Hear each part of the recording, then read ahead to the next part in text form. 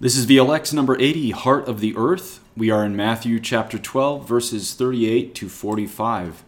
God give you his peace, in nomine Patris et Filii et Spiritus Sancti. Amen. God our Lord, we ask the grace that all of our intentions, actions, and operations be directed purely to the service and praise of your divine majesty. In nomine Patris et Filii et Spiritus Sancti. Amen. Then some of the scribes and Pharisees answered him, saying, Teacher, we wish to see a sign from you.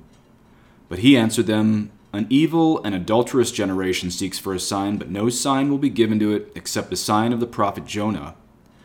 For just as Jonah was 3 days and 3 nights in the belly of the great fish, so will the Son of Man be 3 days and 3 nights in the heart of the earth. The men of Nineveh will rise up at the judgment with this generation and condemn it. For they repented at the preaching of Jonah, and behold, something greater than Jonah is here. The queen of the south will rise up at the judgment with this generation and condemn it. For she came from the ends of the earth to hear the wisdom of Solomon, and behold, something greater than Solomon is here. When the unclean spirit is gone out of a person, it passes through waterless places seeking rest, but finds none. Then it says, I will return to my house from which I came. And when it comes, it finds the house empty, swept, and put in order. Then it goes and brings with it 7 other spirits more evil than itself, and they enter and dwell there, and the last state of that person is worse than the first. So also will it be with this evil generation. Thus are the words of the Holy Gospel. Okay, let's talk briefly about why Jesus will not do miracles on demand. There's 3 reasons I can come up with. You can probably come up with more, but number 1 is because he's God. He's not a dog that does tricks on demand. 2, because the Pharisees do not believe, and there's nothing that's going to convince them to believe. You might remember that old quote, for those who believe, no proof is necessary. For those who disbelieve, no amount of proof is sufficient. And number 3 is Christ wants people to come to him out of love, not out of power. And this is why he calls them an evil and adulterous generation.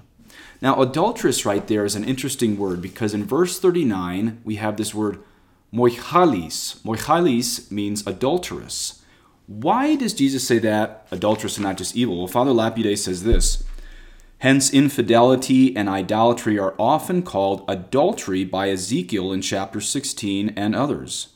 Thus say St. Jerome, St. Chrysostom, Euthemius, along with Theophylact, who says, quote, he calls them an adulterous generation because they forsook God and clave to the devil, end quote.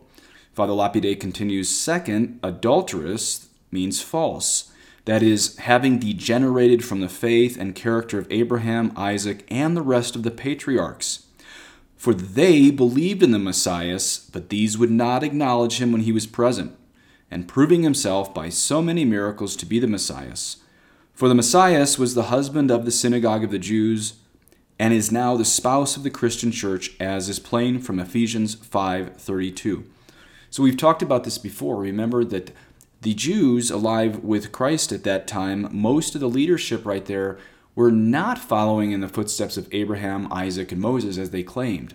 They were unbelievers, where we know that Abraham, Isaac, Jacob, and Moses were true believers. Speaking of faithfulness of the hierarchy, if you ask most priests today if they think Jonah was in the belly of a whale for 3 days, 90% of them will say no, it was an analogy. And I am not exaggerating. I really think it's close to 90%. But then if you ask all the priests alive today, if they think the resurrection was physically real, 90% will say they believe Jesus physically rose. Okay, that's good. Well, both of those need to be up to 100%, because that's what the apostles taught, and that is what really happened in history. 20 years ago, when I was slowly shaking off all this modernism in Scripture, because I had essentially been taught the Old Testament was all fables too, and that's a total lie. When I was waking up to this, the inerrancy of Scripture, I asked a good Scripture scholar who actually believed, and I asked him if he believed Jonah was really in the stomach of a whale for 3 days. He looked at me and said, do you think a man can come out of a tomb after 3 days? And I said, yes. And his point, of course, he didn't have to have me answer anything more. His point was that God can work any miracles that he wants, Old Testament or New Testament. And it's clear today, by the way, that Jesus himself believes, or knows, I should say, Jesus knows Jonah was in the belly of a whale for 3 days. This isn't fables. This is real miracles. Again, most priests I know would scoff at this. I used to scoff at this, but God gives us the signs we need right when we need them. And you know what? Something happened similar to this. Check this out. Earlier this summer, and I'm going to read from you secular news, not Christian or Catholic news. Many of you probably saw this. The title in the Cape Cod Times was, "I was completely inside, lobster diver swallowed by humpback whale off Provincetown." Now remember, as I read this, Cape Cod Times is not like the National Enquirer. This is a normal secular publication. On the 11th of June, 2021, this year, the publication reads, "At a little before 8 a.m. on Friday, veteran lobster diver Michael Packard entered the water for his second dive of the day. His vessel, the John Jay, was off Herring Cove Beach and surrounded by a fleet of boats catching striped bass. The water temperature was a balmy 60 degrees and the visibility about 20 feet. Licensed commercial lobster divers literally pluck lobsters off the sandy bottom, and as Packard, age 56, dove down Friday morning, he saw schools of sand lances and stripers swimming by. The ocean food chain was in full evidence, but about 10 feet from the bottom, Packard suddenly knew what it was truly like to be part of that chain. In something truly biblical, Packard was swallowed whole by a humpback whale. Quote, all of a sudden I felt this huge shove, and the next thing I knew it was completely black, end quote. Packard recalled Friday afternoon following his release from Cape Cod Hospital in Hyannis. And if you're watching on YouTube, the picture I have on the screen is of Packard recovering in the hospital after being swallowed whole by a whale. But I see this modern account from this summer as a reminder to us in this unbelieving generation that Jesus really did rise from the dead, and Jonah really did spend 3 days in the belly of the whale. Why else would God send this story? I'm glad that guy lived, but what a beautiful story to remind us that these are not tall tales from the past. Now, I want to look at that next sentence that we have in today's Bible section. We're going to look at every word in Greek.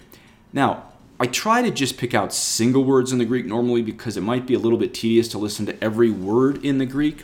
So I won't do this very often, but I do want you to get not just the denotation, but the connotation too occasionally. So let's look at verse 40. That's where Jesus starts to talk about Jonah being in the belly of the whale for 3 days. So verse 40, again, we're in Matthew chapter 12, verse 40. Hosper, just as, gar, for, ein Jonas. Ein is was, Jonas is the prophet Jonas. Hosper gar, ein Jonas, just as for was Jonah, ente koilia to ketus. En is in, te is the, koilia is an interesting word. My Greek Bible here that has the definition for any word that is under 30 times frequency in the whole New Testament gives you the definition for it on that page, and that's right about where my Greek is as far as the little expertise I have. It defines koilia as body cavity, belly, stomach, womb, uterus, or heart. So we'll often hear this for a pregnant woman, what is in her koilia. It's just kind of this whole general area of your belly. I remember this because koilia reminds me of like coiled together intestines. So Jonah was in the belly, or the koilia, two is of the, and then ketus. Let's see what it says here. Ketus is one of those words that is under 30 times frequency in the New Testament, and it says sea monster. That's how they define it in the Zondervan book I have. So let's put this together. Koilia to ketus, that's the coiled up, to help me remember connotation-wise, coiled up intestines of a sea monster. Just to give you a connotation, koilia can mean belly, or any of those other words I just gave you. How long? It says, tres hemeras kai tres nuktas. Tres hemeras is 3 days, kai is and then tres nuktas, 3 nights. You can kind of hear a little bit of our night in nuktas.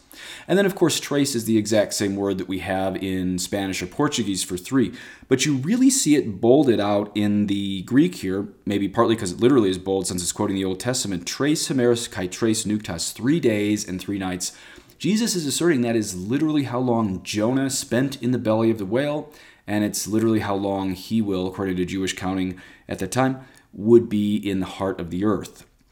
Okay, next couple lines here. Hostes estai is just as it will be. Hohuios to anthropo. That's an interesting term.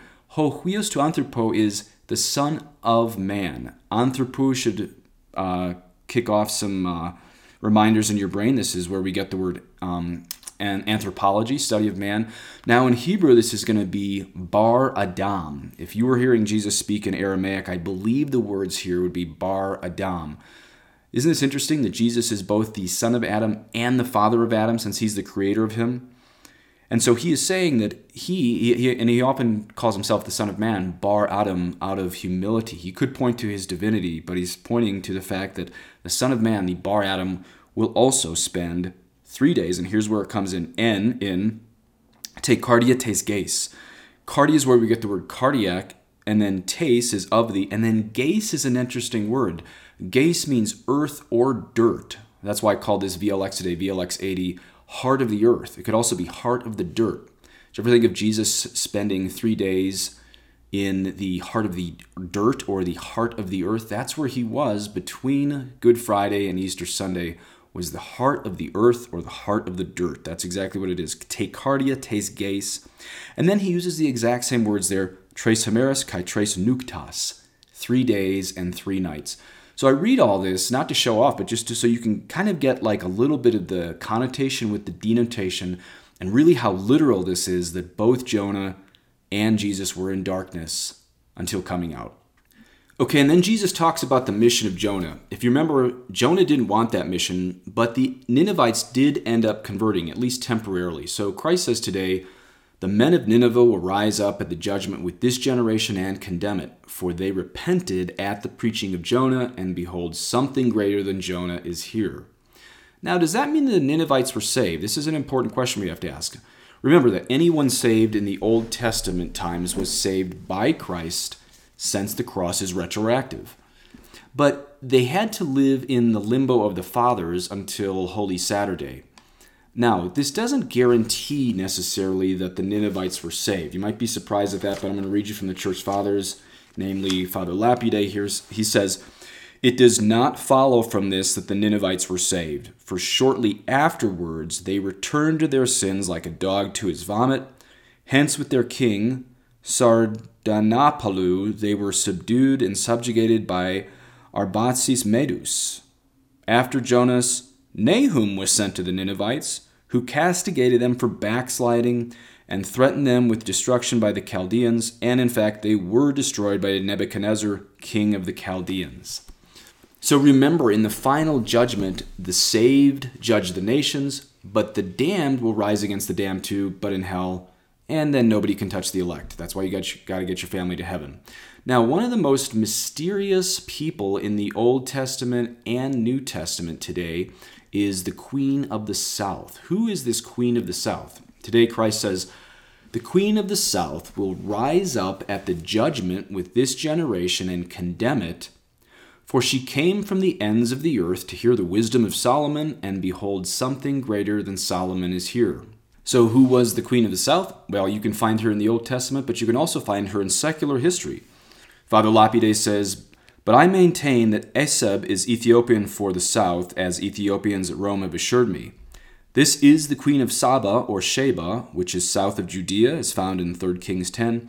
Saba is a country and has 2 meanings. One Saba was in nearby Arabia, and the other in remote Ethiopia, the capital of which was afterward called Meroe by Cambyses, after the name of his sister. This queen is thought by many to have come from the Ethiopian rather than the Arabian Saba, because the Ethiopian Saba was further off, and because Josephus calls her Queen of Ethiopia and Egypt. Therefore, afterward, the knowledge of Scripture and of the true God of the Hebrews remained among the Ethiopians. From among them there came to Jerusalem to worship the God of the Hebrews a eunuch of Candace, queen of the Ethiopians, in chapter 8 of Acts of the Apostles. For the Ethiopian tradition is that the Queen of Saba was married to Solomon, by whom she had a son, from whom are descended the Abyssinian kings who are now called Pretijanes. The Queen of Saba believed Solomon, but the Jews do not want to believe me. This is Lapide speaking as Christ. The Queen of Saba believes Solomon, but the Jews do not want to believe me, who am far greater and wiser than Solomon, because I am their Messiah and the Son of God. Therefore, this queen, by her action, will condemn the hard-heartedness and incredulity of the Jews on the day of judgment. This woman, he says, speaking of Franz Lucas, This woman was a Gentile, not brought up in God's discipline, but immersed in the business of a great empire. Yet she was attracted by the fame of Solomon's wisdom and undertook a most difficult journey from the remotest parts of the earth to Jerusalem, that she might make trial of his wisdom. The wisdom she wondered at above measure and received Solomon's counsel, although he only discoursed concerning earthly and lowly things. But the Jews, the scholars of the divine law and steeped in sacred scripture, would not receive Christ, the power of God and the wisdom of God, in whom are hid all the treasure of wisdom and knowledge, the only one who could teach them about the mysteries of the kingdom of heaven and of eternal salvation, which had been hid from ages and generations, and manifest the true wisdom of God when he offered himself to them and asked and invited them to come to him. Indeed, they altogether rejected him, although he gave them the most wonderful sign of the resurrection, when he had communicated and bestowed that wisdom upon those who believed in him and obeyed him. How much, therefore, did the queen of Saba excel the Jews? And with what justice, with what power will she in the day of judgment rebuke them to their face for their obstinate ingratitude, unbelief, and disobedience to Christ? This example of the queen of Saba, and even more so that of the Ninevites, shows plainly that on the day of judgment, whoever has neglected or spurned the great benefits and graces which he has received from God will be bitterly chastised by Christ the judge. Therefore let priests, religious, and others who are abundantly supplied with God's grace take heed that they use it rightly and diligently. For otherwise, the more they have received, the more severely will they be punished. Yea, in the day of judgment, laymen will scoff at them, even as heathens and Turks will revile bad Christians, because if they had had their graces, they would have led lives far more religious and holy than theirs. So remember, it's not too much for Christ to claim he is greater than all these people before him, both in the Old Testament and secular history. I mean, think how narcissistic it would be if it weren't true for Christ to say in himself there's something greater here than both Jonah and Solomon. He would not be a great teacher, as some people say, but a narcissist. But if Christ is God, then he can and should claim that he's greater than Jonah and Solomon. In fact, let's bring in secular history a little bit. Let's mention Buddha, who was born 600 years before Christ. Did you know in one talk by Archbishop Fulton Sheen, Fulton Sheen once claimed that Buddha prophesied that the true light would enter the world in 600 years and his name would be love. Archbishop Fulton Sheen mentions a couple other pagan prophecies of Christ, also from before when Christ was born.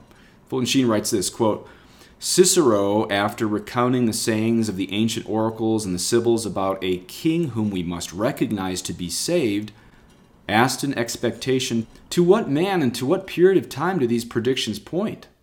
The fourth eclogue of Virgil recounted the same ancient tradition and spoke of a chaste woman smiling on her infant boy with whom the Iron Age would pass away. Suetonius quoted a contemporary author to the effect that the Romans were so fearful about a king who would rule the world that they ordered all children born that year to be killed, an order that was not fulfilled except by Herod.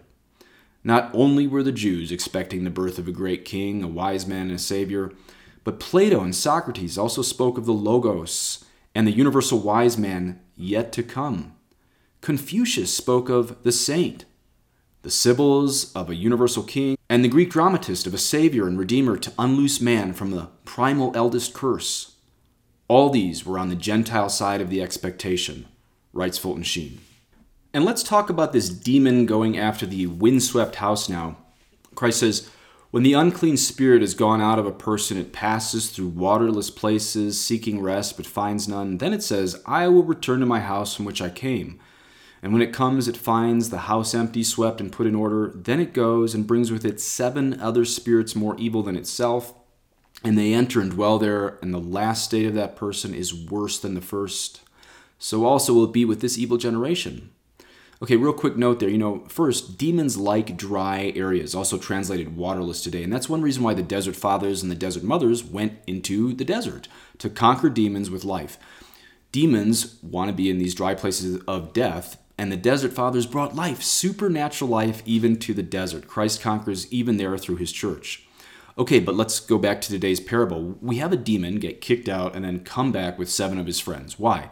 Because this exorcised person from which it exited, or nation, was negligent. Negligent is the key here. The first people this refers to is the Jews. How do we know that? because Christ is talking about prophets like Jonah and then talks about his current Pharisees by the term this generation. He's calling them this generation.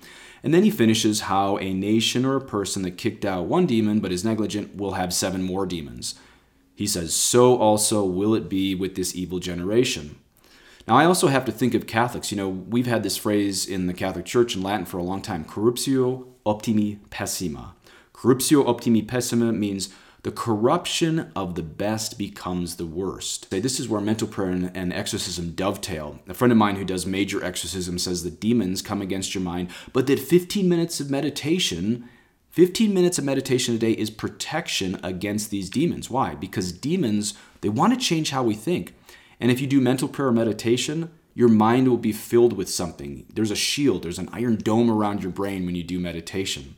And did you notice, again, that's the only reason these demons move in? Because there's a vacuum. See, we see so much of spiritual warfare as just kind of cleanup jobs and defense and all this stuff. Mental prayer is your offensive against demons. Because elements of nature abhor a vacuum, but so also elements of predator nature abhor a vacuum. In fact, I have a friend who does minor exorcisms, and if I remember correctly, his whole inventory page for you to get ready, he makes you do 30 days of rosary. I think he's got 15 minutes of prayer every day.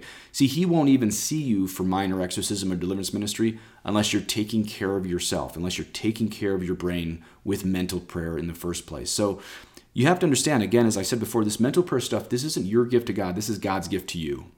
Okay, now let's talk about the imaginative way of prayer. I mentioned the difference between meditation and contemplation recently, and one of the only few times I personally was ever raised to pure contemplation was at the tomb of the resurrection of Jesus in Jerusalem itself.